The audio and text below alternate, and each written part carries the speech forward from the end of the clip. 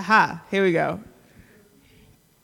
Judge not that you be not judged. For with the judgment you pronounce, you will be judged. And with the measure you use, it will be measured to you. Why do you see the speck that is in your brother's eye, but do not notice the log that is in your own eye? Or how can you say to your brother, let me take the speck out of your eye, when there is the log in your own eye? You hypocrite. First, take the log out of your own eye, then you will see clearly to take the speck out of your brother's eye. Everyone then who hears these words of mine and does them will be like a wise man who built his house on the rock. And the rain fell, and the floods came, and the winds blew and beat on that house, but it did not fall, because it had been founded on the rock. And everyone who hears these words of mine and does not do them will be like a foolish man who built his house on the sand. And the rain fell, and the floods came, and the winds blew and beat against that house, and it fell.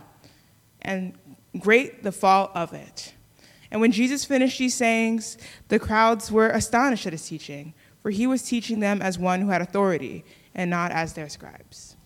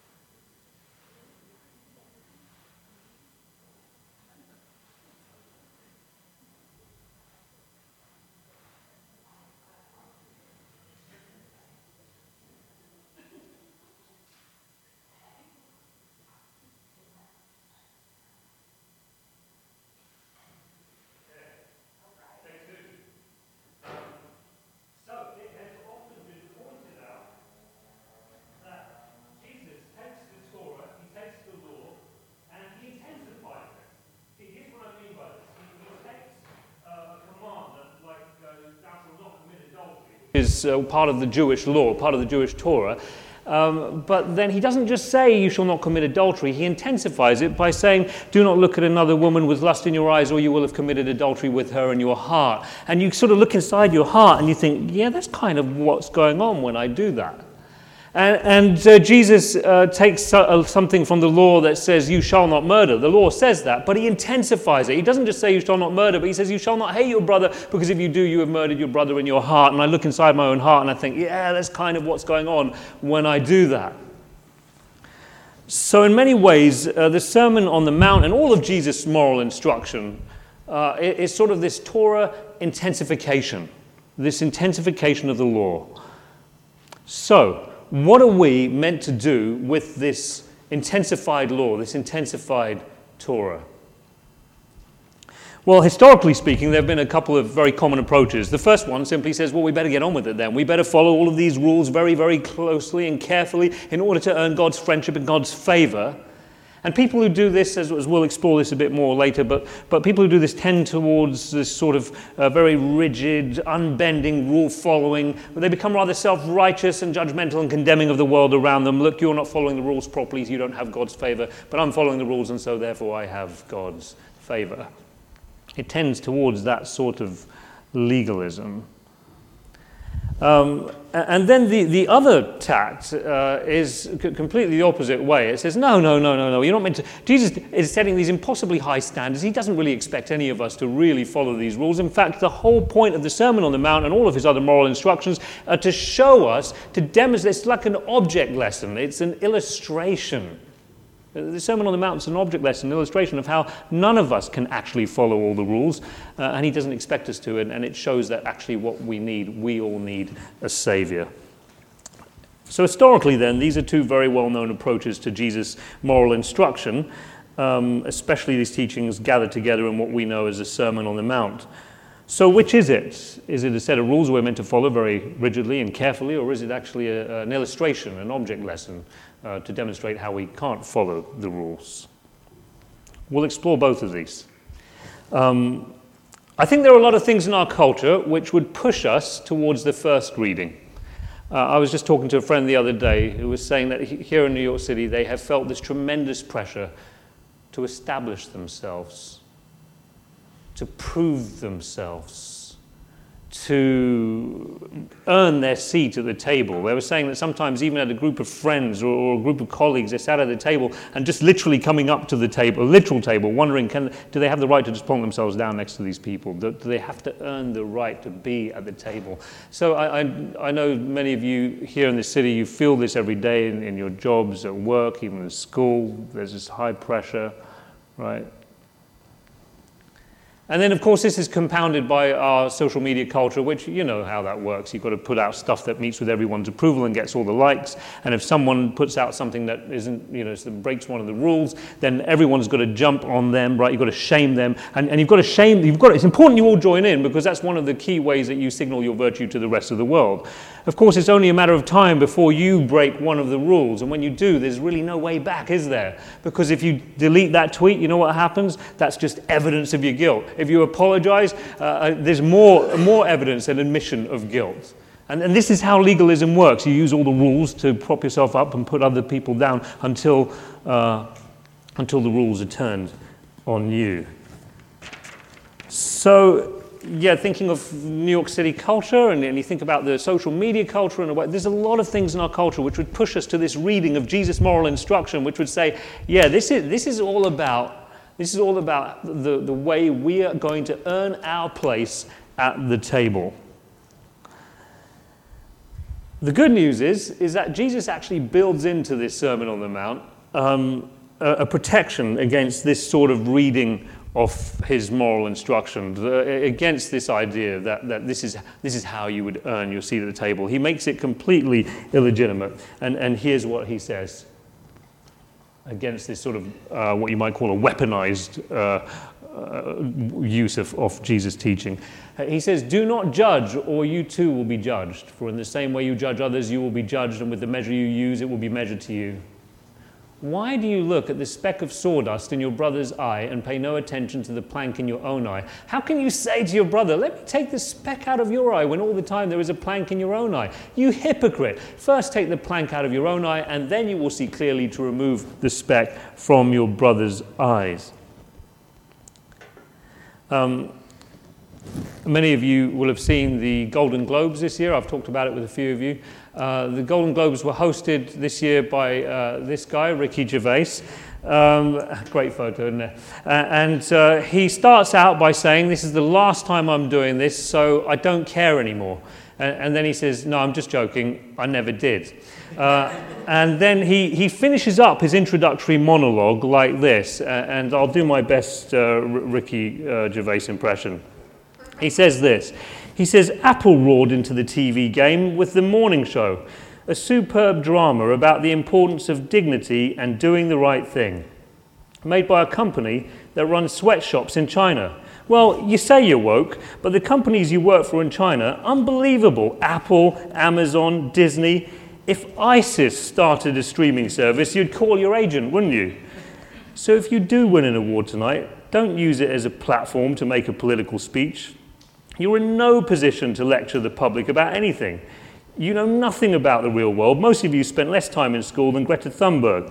So if you win, come up, accept your little award, thank your agent and your God," and, well, at that point, they had to beep him out.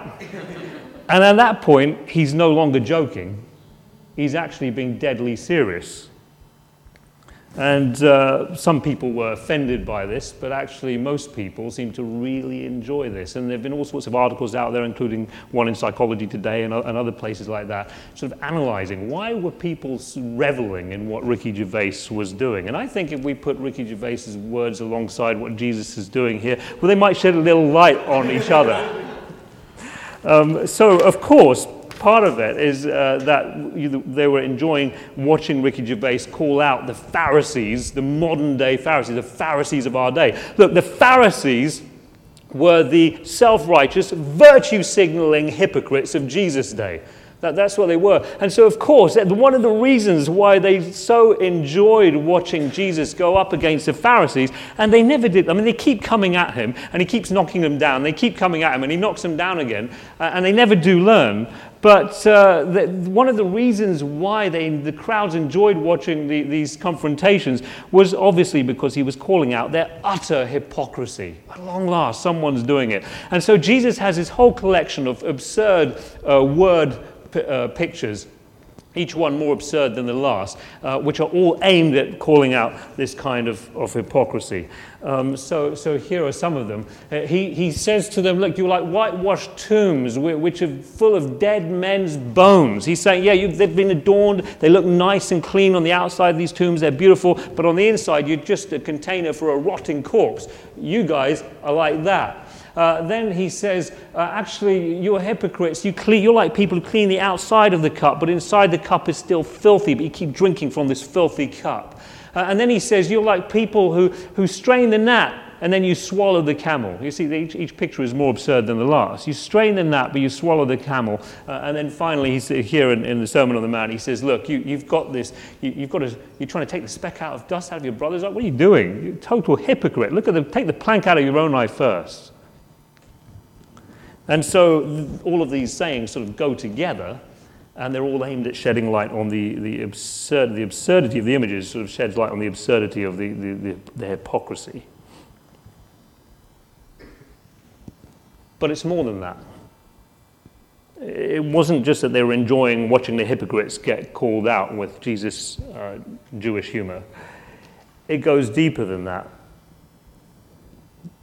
These people were tired, and they were burdened. They were weary, and they were heavy laden. And Jesus points to the source of this burden and their weariness. And he says this, he says, look, it's these ruling elites, this ruling class. They're putting this burden on you. And he says this, they tie up heavy cumbersome loads and put them on other people's shoulders, but they themselves are not willing to lift a finger to move them. I like the New Living Translation. It says they crush people.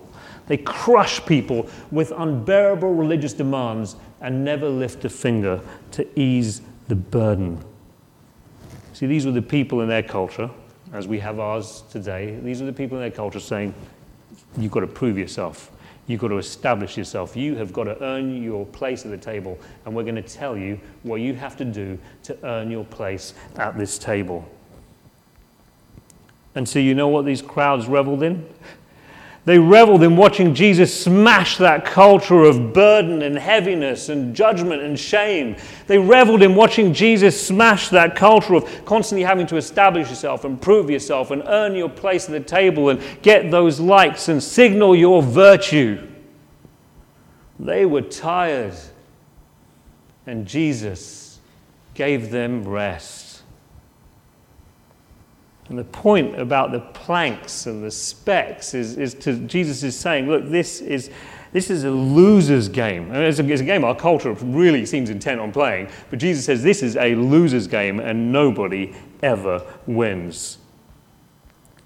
Jesus' moral instruction is not saying, look, here's how you win God's friendship, here's how you earn your place at the table. Jesus' assumption behind all his commands is that we have God's friendship. God loves us. All of us are invited to a seat at the table. And if you continue to live under this burden, that kind of burden, what ends up happening is you end up putting these kinds of burdens on other people as well. And it's difficult to live that way. And you become really quite a difficult person to live with as well. We all do this at different times with different people. Jesus wants to set us free from that. Can we revel in his words today? Well, okay then, if that's the case, then it must mean that the second reading is right. The Sermon on the Mount is an object lesson. It's an illustration. For what? It's an illustration and an object lesson for perhaps to show us that we can't follow all the rules and that we need a Savior after all. Well, if that's the case, then the only trouble is, if that's really what Jesus' whole intent with the Sermon on the Mount is, then we might think that Jesus would end his sermon in a very different way than he does, because he could have ended up saying this. He could have said, look, I know these are impossibly high standards and none of you are ever going to be able to follow all of these rules. I'm not expecting you to, really. So I'm really using this as an object lesson for you, so you know that you need me as a Savior because I am the perfect rule follower. Is that really what we think of Jesus, the perfect rule follower? Right? I'm the perfect rule follower and I will be able to offer the perfect sacrifice for your sins. Right? But Jesus doesn't end this sermon that way. He doesn't. This is what he actually says, which Kyra read for us earlier. Therefore, if everyone who hears these words of mine and puts them into practice is like a wise man who built his house on the rock. The rain came down, the streams rose, and the winds blew and beat against that house, yet it did not fall, because it had its foundation on the rock. But everyone who hears these words of mine and does not put them into practice is like a foolish man who built his house on sand. The rain came down, the streams rose, and the winds blew and beat against that house, and it fell with a great crash. Can you imagine? He just ends with this dire warning. Now it seems like we better go back to following the rules very rigidly and legalistically, right? Better get back to it. So which is it? You know, it's been interesting. There have been occasions, I've shared before, how sometimes I've gone into churches and I've shared the message for that morning and then the pastor comes up behind me feeling I haven't really given the gospel, the version of the gospel being, don't worry, you can't follow all the rules, but Jesus did it for you, right? That's the entire gospel in some people's perception.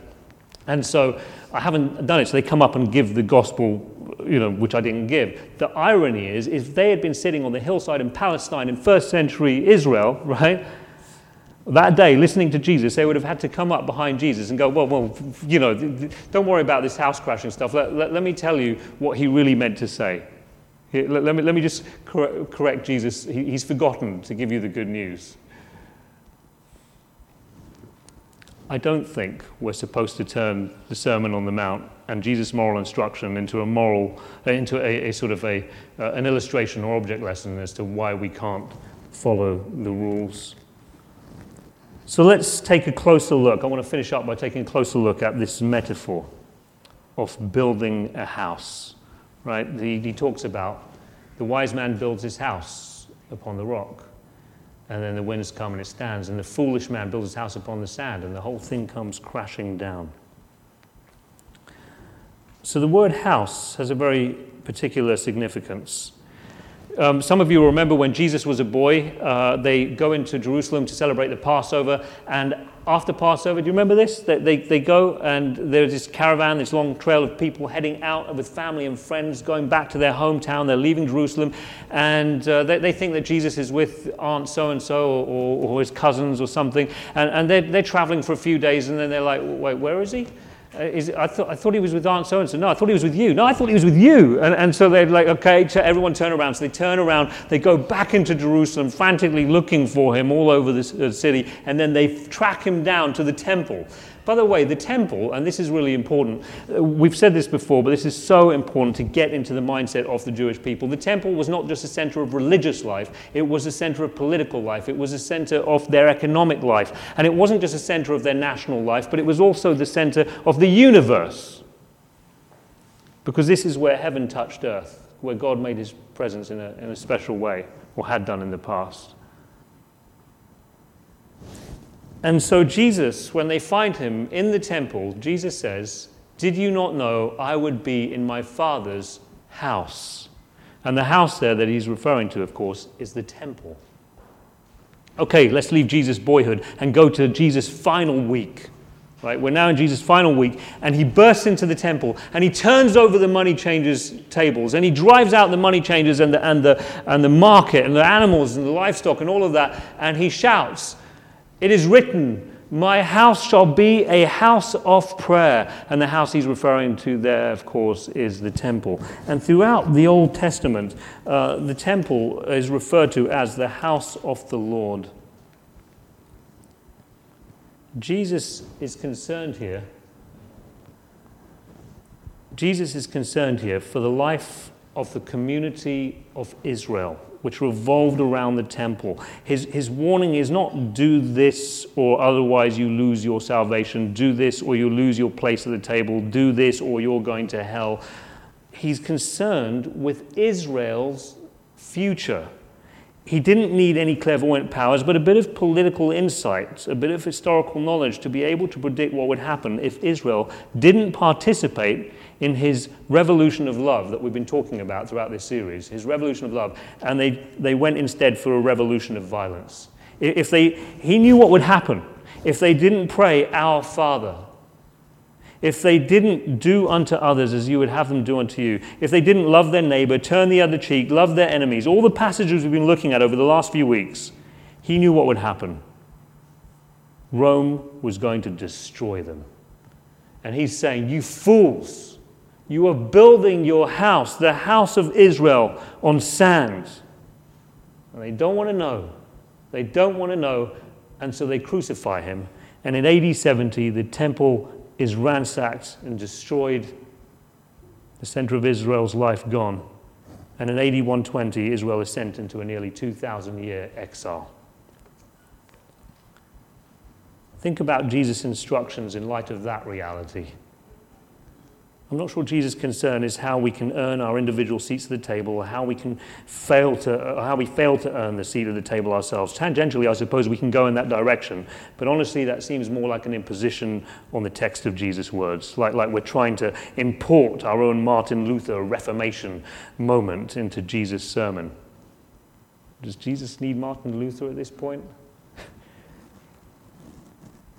I think about his instructions. He's inviting us to think about others, to think about our neighbor, to think about our enemies. Once again, to hark back to our series in Acts, he's inviting us to think communally, to think collectively about our lives together.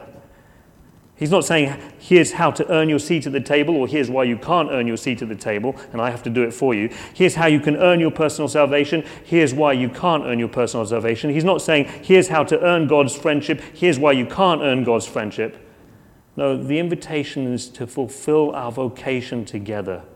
And all of these things that we've been studying is this wonderful invitation. He says, look, here is how we can be God's people. And as God's people, we can manifest God's kingdom here. And we can manifest God's kingdom now. Let us pray.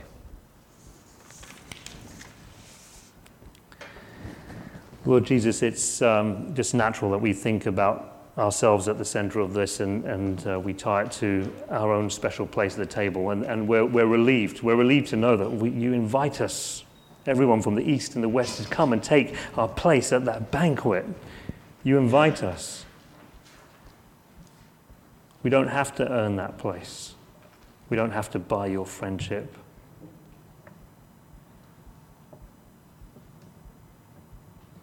So, Father, we pray that we would do everything we can to embody, to manifest, to make clear your kingdom, the kingdom that we're waiting for, but which you invite us to manifest and embody here and now. And may that begin by us extending the same grace you show us to each other. Father, we pray these things in Jesus' name. Amen.